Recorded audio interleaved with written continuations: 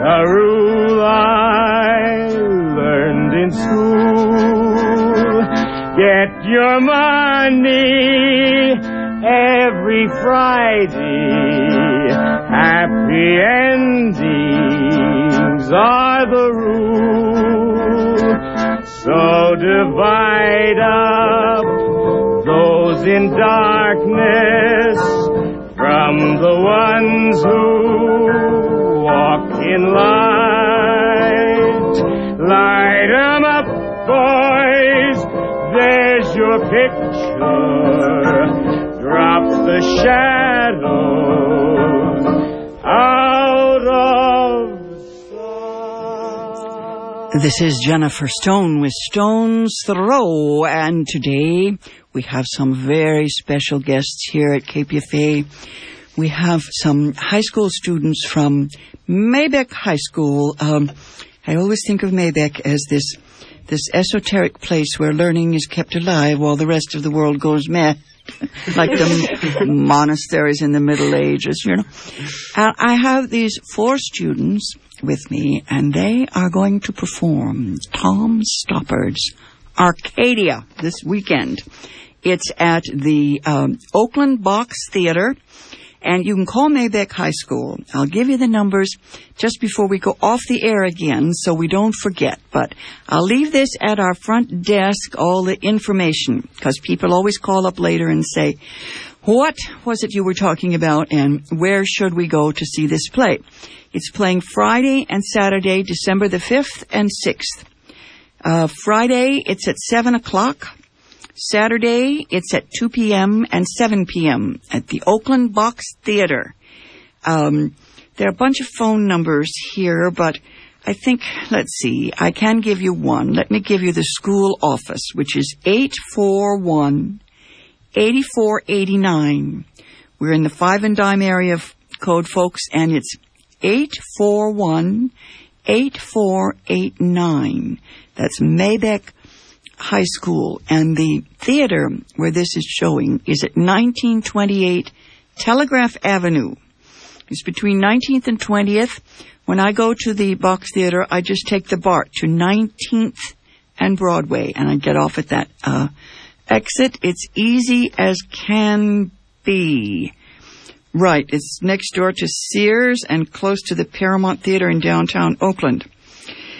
Anyway, you can also call or contact John Diller at John Diller, spelled Diller, at mindspring.com if you want to ask a lot of questions, especially tonight after we finish up here. You might want to ask John just how it came about that this absolutely arcane play, Arcadia, came to be performed at Maybeck High School. What I want to do, to make life easy, since there are 4 students here, I want to ask each one of them to introduce him herself and tell on the air how it is that they became involved with this play and why they think Tom Stoppard is the kind of playwright that a teenage actor can relate to.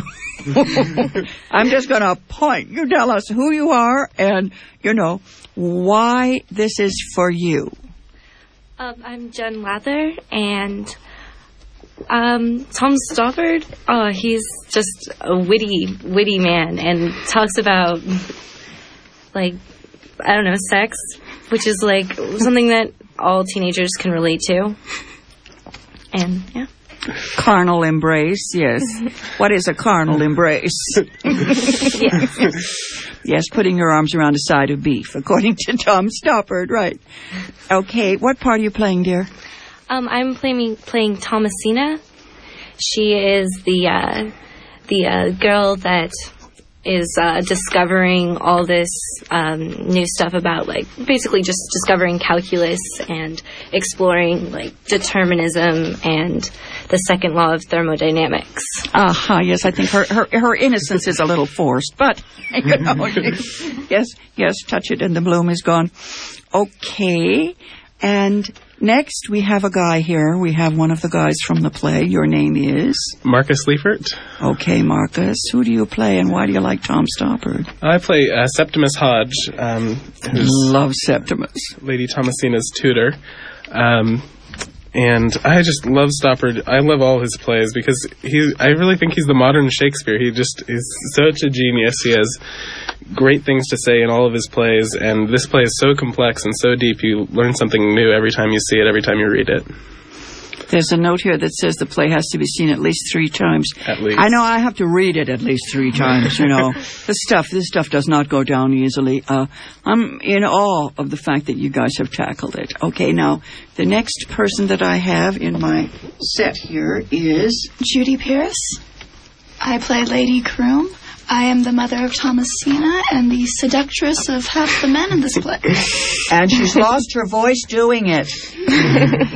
And I was in the drama program last year, as were the other actors that are here with me today.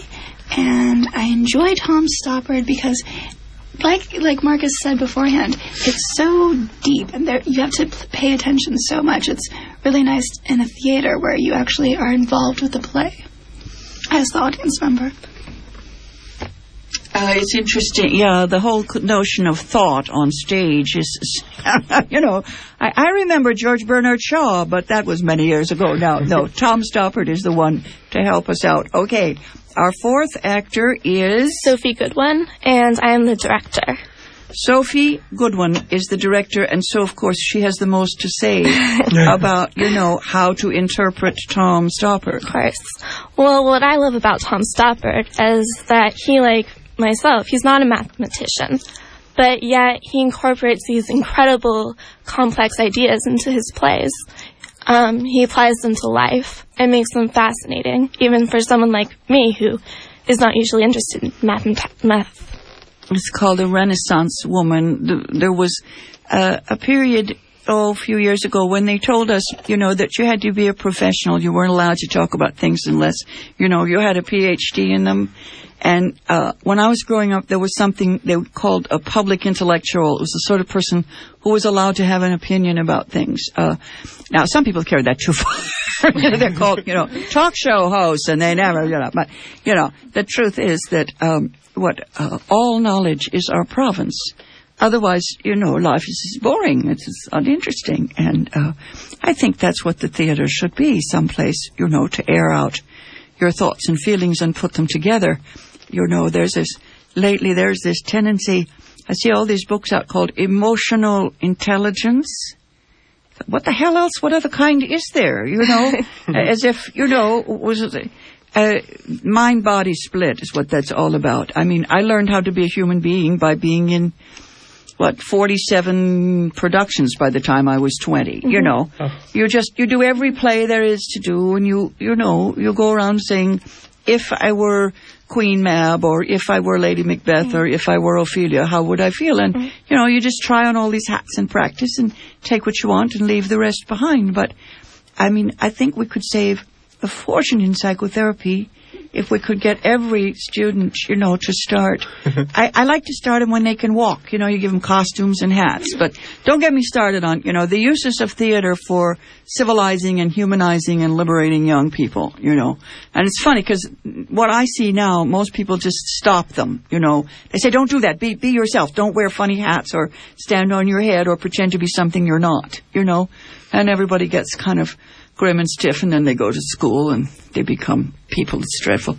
Don't let me start talking about theater. I wish I had stayed in the biz and been a drama teacher all my life, but it's the hardest gig I know. You all know this from you know, the condition of your teachers. And this weekend you're going to be so exhausted on Sunday you're going to sleep the whole day. I don't want to short these actors on the scenes that we have picked. So let's start right out with some excerpts from Tom Stoppard's Arcadia, a play in 2 acts. There is one break. It's 3 hours long, folks, but I definitely recommend it. I may try to get there Friday night. It's my 70th birthday. Congratulations. What a plan. What a plan to see Arcadia on my 70th birthday. Get my son to take me. Now, We're going to start on page 1 to 4, so we don't have to do too much introduction, but you might want to introduce the scene a little bit. It's at the very beginning of the play. This is the first scene of the whole play, and, well, the best thing is to just start it. Yes. Go. Here we go. The setting is, this is 1809, folks. This is the, we have two historical settings, 1809 and what Tom Stoppard calls the present, which is actually 10 years ago now. But, those two historical periods kind of fold into each other by the end of the play. But we have a 13-year-old with a 22-year-old tutor. And, yes, Thomasina and Septimus. And there they are at their books, and they also have a tortoise, which is sleepy enough to serve as a paperweight. I love this tortoise, anyway. And there are all kinds of things, to set up the scene for 1809. And they're in a large country house in Derbyshire in 1809. Septimus, what is carnal embrace? Carnal embrace is the practice of throwing one's arms around a side of beef. Is that all? No, a shoulder of mutton, a haunch of venison well hugged, an embrace of grouse. Caro, carnis, feminine, flesh. Is it a sin? Not necessarily, my lady. But when carnal embrace is sinful, it is a sin of the flesh, QED. We had Caro in our Gallic wars. The Britons live on milk and meat, carne et lacte vivunt. I am sorry the seed fell on stony ground. That was the sin of Onan, wasn't it, Septimus? Yes, he was giving his brother's wife a Latin lesson, and she was hardly the wiser after it than before. I thought you were finding a proof for Fermat's last theorem. It's very difficult, Septimus. You'll have to show me how. If I knew how, there would be no need to ask you. Fermat's last theorem has kept people busy for 150 years, and I hoped it would keep you busy long enough for me to read Mr. Chater's poem in praise of love with only the distraction of its own absurdities. Are Mr. Chater's written a poem? He believes he has written a poem, yes. I can see that there may be more carnality in your algebra than in Mr. Chater's couch of Eros. Oh, it was not my algebra. I heard Jellyby telling Cook that Mrs. Chater was discovered in carnal embrace in the gazebo. Really? With whom, did Jellyby happen to say? What do you mean, with whom? With what? Exactly so. The idea is absurd. Where did this story come from? Mr. Noakes. Mr. Noakes? Papa's landscape gardener. He was taking bearings in the garden when he saw, through his spyglass, Mrs. Chater in the gazebo in carnal embrace. And do you mean to tell me that Mr. Noakes told the butler? No. Mr. Noakes told Mr. Chater. Jellyby was told by the groom, who overheard Mr. Noakes telling Mr. Chater in the stable yard. Mr. Chater being engaged in closing the stable door. What do you mean, Septimus? So, thus far, the only people who know about this are Mr. Noakes, the landscape gardener, the groom, the butler, the cook, and, of course, Mrs. Chater's husband, the poet. And Arthur, who was cleaning the silver, and the boot boy, and now you. Of course. What else did he say? Mr. Noakes? No, not Mr. Noakes. Jellyby. You heard Jellyby telling the cook. Cook hushed him almost as soon as he started. Jellyby did not see that I was being allowed to finish yesterday's upstairs rabbit pie before I came down to my lesson. I think you have not been candid with me, Septimus. A gazebo is not, after all, a meat larder. I never said my definition was complete. Is carnal embrace kissing? Yes. And throwing one's arms about Miss Chater? Yes. Now, Fermat's last theorem... I thought as much. I hope you are ashamed. I, my lady? If you do not teach me the true meanings of things, who will? Yes, I am ashamed. Carnal embrace is sexual congress, which is the insertion of the male genital organ into the female genital organ for the purpose of procreation and pleasure. Fermat's last theorem, by contrast, asserts that when x, y, and z are whole numbers, each raised to the power of n, the sum of the first two can never equal the third when n is greater than 2. Ugh. Nevertheless, that is the theorem. It is disgusting and incomprehensible. Now, when I'm grown to practice it myself, I shall never do so without thinking of you. Thank you very much, my lady. Was Mrs. Chater down this morning? No. Tell me more about sexual congress. There is nothing more to be said about sexual congress. Is it the same as love? Oh, no. It is much nicer than that.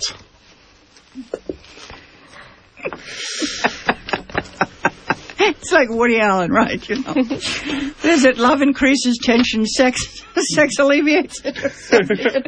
I don't know why. This morning, I was looking at this play again. I was thinking of Woody Allen's Stardust Memories. Yes, Ozymandias Melancholia. About 10 or 15 years ago, yeah, I remember that was my favorite phrase for what was the matter with this Ozymandias Melancholia. No, I think this is an amazing play. When I was your age, the term onanism and sexual congress would have been new to me because we weren't that esoteric. We knew some four-letter words, but the more scholarly, esoteric words, I think my mother told me to use the term self-abuse rather than masturbation. She liked that. She thought that was funny. Anyway, no. It's a good, what is it? Oh, and natural child. That was, I remember calling my brother the B word once, and she said, no, dear, that means something improper. So just when you're referring to a child who doesn't have a legal father, you just say a natural child. I don't know. It's like the other day, somebody was talking about Gertrude Stein's language, and was it Alice Toklas? She would use the word seduce. She would never have used the word rape. It's confusing. I love the language here because, of course, somebody calls somebody darling, and then they answer, "Don't call me darling," and then they say, "Okay, dickhead." There's this wonderful, shocking combination of time and place, and gosh, let's do the next scene before I start talking. It's on page 83, 84. You got that one, guys? Mm-hmm. Okay, now we've got the seductress. We've got Lady Crome.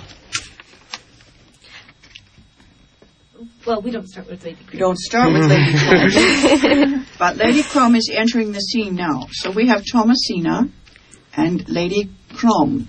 That's Jen and Judy. And Mark. Septimus is there, too. And Septimus. Go.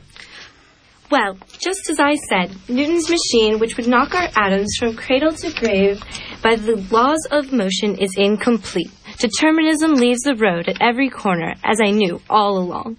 And the cause is very likely hidden in this gentleman's observation. Of what? The action of bodies in heat. Is this geometry? This? No, I despise geometry. The Chater would overthrow the Newtonian system in a weekend. Geometry, Hobbes assures us in the Leviathan, is the only science God has been pleased to bestow on mankind. And what does he mean by it? Mr. Hobbes or God? I am sure I do not know what either means by it. Oh, pooh to Hobbes. Mountains are not pyramids and trees are not cones. God must love gunnery and architecture if Euclid is his only geometry. There's another geometry which I am engaged in discovering by trial and error. Am I not, Septimus? Trial and error perfectly describes your enthusiasm, my lady. How old are you today? 16 years and 11 months, Mamma, and 3 weeks. 16 years and 11 months. We must have you married before you are educated beyond eligibility. I am going to marry Lord Byron. Are you? He did not have the manners to mention it. That's all we'll do from that one. Educated beyond eligibility. That's so beautiful. That held up until the 1950s. I remember 2 or 3 of my friends quitting even before they got their BAs. They said 2 years of college was enough because they didn't want to compete with their possible husband. I was in a women's college and they split to go to any place like so they could just be co-eds and meet a lot of men, but they didn't want even to get a BA degree because that would take them out of the marketplace. And apparently that still holds up. Interesting world we live in, educated beyond eligibility. Okay, guys, let's jump. Mr. Hobbs or God. Do you want to tell us just a little bit about the use of Lord Byron in this play? I think it's a hoot. Marcus, you want to tell? Well, Lord Byron is a friend of Septimus's. They went to school together, and I think Sophie has actually done some research about him. Well, Lord Byron was this incredible poet, and he wrote poetry about science and philosophy and about life. And this ties into all the themes in the play. And he's a mysterious figure. He never actually appears on the stage. But somehow all these characters, through the different time periods, are connected through him. There's something about Lord Byron that he lives in almost every playwright I've ever known. There's a play, if you get a chance, you may have read it, by Tennessee Williams, called Camino Real or Camino Real, depending on the way.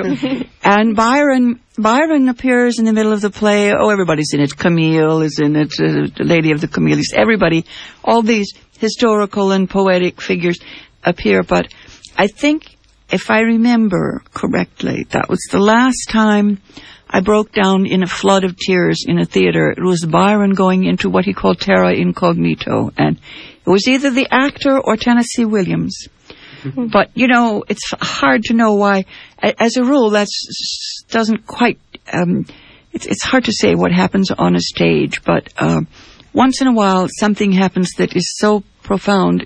It's never happened to me in a movie, you know. Just doesn't happen there. But something the actor did or said was so heart-wrenching. I'm going to go back and look at that again. But, you know, Lord Byron's a wonderful character to make fun of, too. Yeah. You know, because the Brontes are always using him. But he's, the original demon lover? Yes, he had lots of affairs, which also ties into the play. Love affair with his sister and all that nonsense. Yes. The lame brat. Anyway, no, we've got a few Lord Byrons around now. You know, we'll talk about that later. You know, in every generation, you got at least 3 Lord Byrons and at least 2 Emily Brontes. Mm-hmm. You know? And Emily Dickinson's we've got up the wazoo. You know, I know 7, but you know, the population has increased proportionally speaking. Okay. Now, I think what we should do so that we don't run over our time, which always seems to happen, is get to our last scene. And then we'll take time to talk about. Always it seems we spend more time talking about things than actually reading them. Let's get to page 35, which is... Who is cast in this scene? This is another one between Septimus and Thomasina. It's in the middle of a Latin lesson. Yes. The butler is also here at this point, but his lines aren't necessary. Oh, well, we'll skip over the butler. Or if it need be, I'll read it, but I don't think so. It doesn't alter the action. No. Why have you stopped? Solio incessia in igne, seated on a throne in the fire, and also on a ship, sedebat regina sat the queen? There is no reply, Jellaby, thank you. The wind smelling sweetly, perpeus velis, by with her from purple sails. Jellaby, I will have something for the post, if you will be so kind. Yes, sir. Was like as to something by with her from lovers. O Septimus, musica tibiarum imperbat, music of pipes commanded. Ruled is better. The silver oars exciting the ocean as if amorous. That is very good. Regina reclinabat, the queen was reclining, praetor descriptionem indescribably in a golden tent, like Venus and yet more. Try to put some poetry into it. How can I if there's none in the Latin? Oh, a critic. Is it Queen Dido? No. Who's the poet? Known to you. Known to me. Not a Roman. Mr. Chater? Your translation is quite like Chater. I know who it is. It's your friend Byron. Lord Byron, if you please. Mamma's in love with Lord Byron. Yes. Nonsense. It is not nonsense. I saw them together in the gazebo. Lord Byron was reading from his satire, and Mamma was laughing with her head in its best position. She did not understand the satire and was showing politeness to a guest. She is vexed with Papa for his determination to alter the park, but that alone cannot account for her politeness to a guest. She came downstairs hours before her custom. Lord Byron was amusing at breakfast. He paid a tribute to you. Did he? He said you were a witty fellow, and he had almost by heart an article you wrote about, well, I forget what, but it concerned a book called The Maid of Turkey, and how you would not give it to your dog for dinner. Mr. Chater was at breakfast, of course. He was, not like certain lazy bones. He does not have Latin to set and mathematics to correct. Correct? What is incorrect in it? Alpha minus? Pooh, what is the minus for? For doing more than was asked. You did not like my discovery? A fancy is not a discovery. A jibe is not a rebuttal. You are churlish with me because Mamma is paying attention to your friend. Well, let them elope. They cannot turn back the advancement of knowledge. I think it is an excellent discovery. Each week I plot your equations dot for dot, x's against y's, in all manners of algebraic relation, and each week they draw themselves as commonplace geometry, as if the world of forms were nothing but arcs and angles. God's truth, Septimus, if there is an equation for a curve like a bell, there must be an equation for a curve like a bluebell. And if a bluebell, why not a rose? Do we believe nature is written in numbers? And you'll have to come to the play to find out. Wonderful, wonderful, yes. I was thinking here, there's a movie called Mind Walk, Nature Written in Numbers. And it's a funny movie. Most people didn't like it. It's a dialogue, or actually there are three people in it, not two, not a dialogue, a trialogue. There's a poet, a physicist, and a politician. Liv Ullmann plays the physicist, and she tries to explain that Descartes and some of the boys turned the world into a machine, and the politician tries to explain his point of view, and then John Hurd plays the poet, and they just wander around Mount St. Helens. Oh, no, where is it? The place where the water rises at, I've forgotten. It's someplace in France. It's like an old castle. They just wander around talking about this sort of thing, this bell curve here and the curve of the bluebell, and she tries to explain to them let's call it the poetry in nature, or the poetry of physics. And I'm still trying to follow it. I've got the video, and I listen to it over and over again to get it straight. The poet and the politician, I get that part pretty quick, but it's a little harder when you get to the quarks and such things. But there is some incredible poetry in that. In that particular film, she says that her ideas were used for wrong purposes, and so she's quit. She's on permanent sabbatical because the U.S. took her research and turned it into, part of the culture of death. Let's just put it that way on the broad scale. Anyway, yes, whether or not we think in terms of number or whether or not we think in terms of process, what are some of the new words? I try to use systemic theory. Does that mean anything to anybody? I've heard that a dozen times, it's like all the systems together, or synchronicity. There's a whole bunch of phrases. I guess they all mean sort of holistic. Then I get nervous because I don't want it to sound too new agey, But the whole notion that there is more to science. I can't believe I did it. I did it again, folks. The play is Arcadia by Tom Stoppard, and I have the actors and the director right here with me.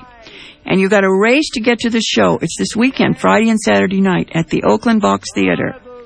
Call Maybeck High School, folks. Call Maybeck. It's 7 o'clock Friday night, Saturday night, 2 o'clock on Saturday afternoon. Tom Stoppard's best play to date, it says here. The Box Theater is at 1928 Telegraph Avenue, and you can give a call at 841-8489. 510 is our area code. This has been Jennifer Stone till Thursday morning at 8:20. Go easy, and if you can't go easy, go as easy as you can. And you're tuned to KPFA or KPFB in Berkeley, KFCF in Fresno, where the time is 3:59. Jennifer Stone returns to Cover next week at this time. Join us tomorrow when we're back as well. Jack Foley will be hosting. And up next, it's Hard Knock Radio after these announcements. In recognition of December 1st, World AIDS Day, Priority Africa Network is sponsoring a rally for Africa's right to health at the Oakland Federal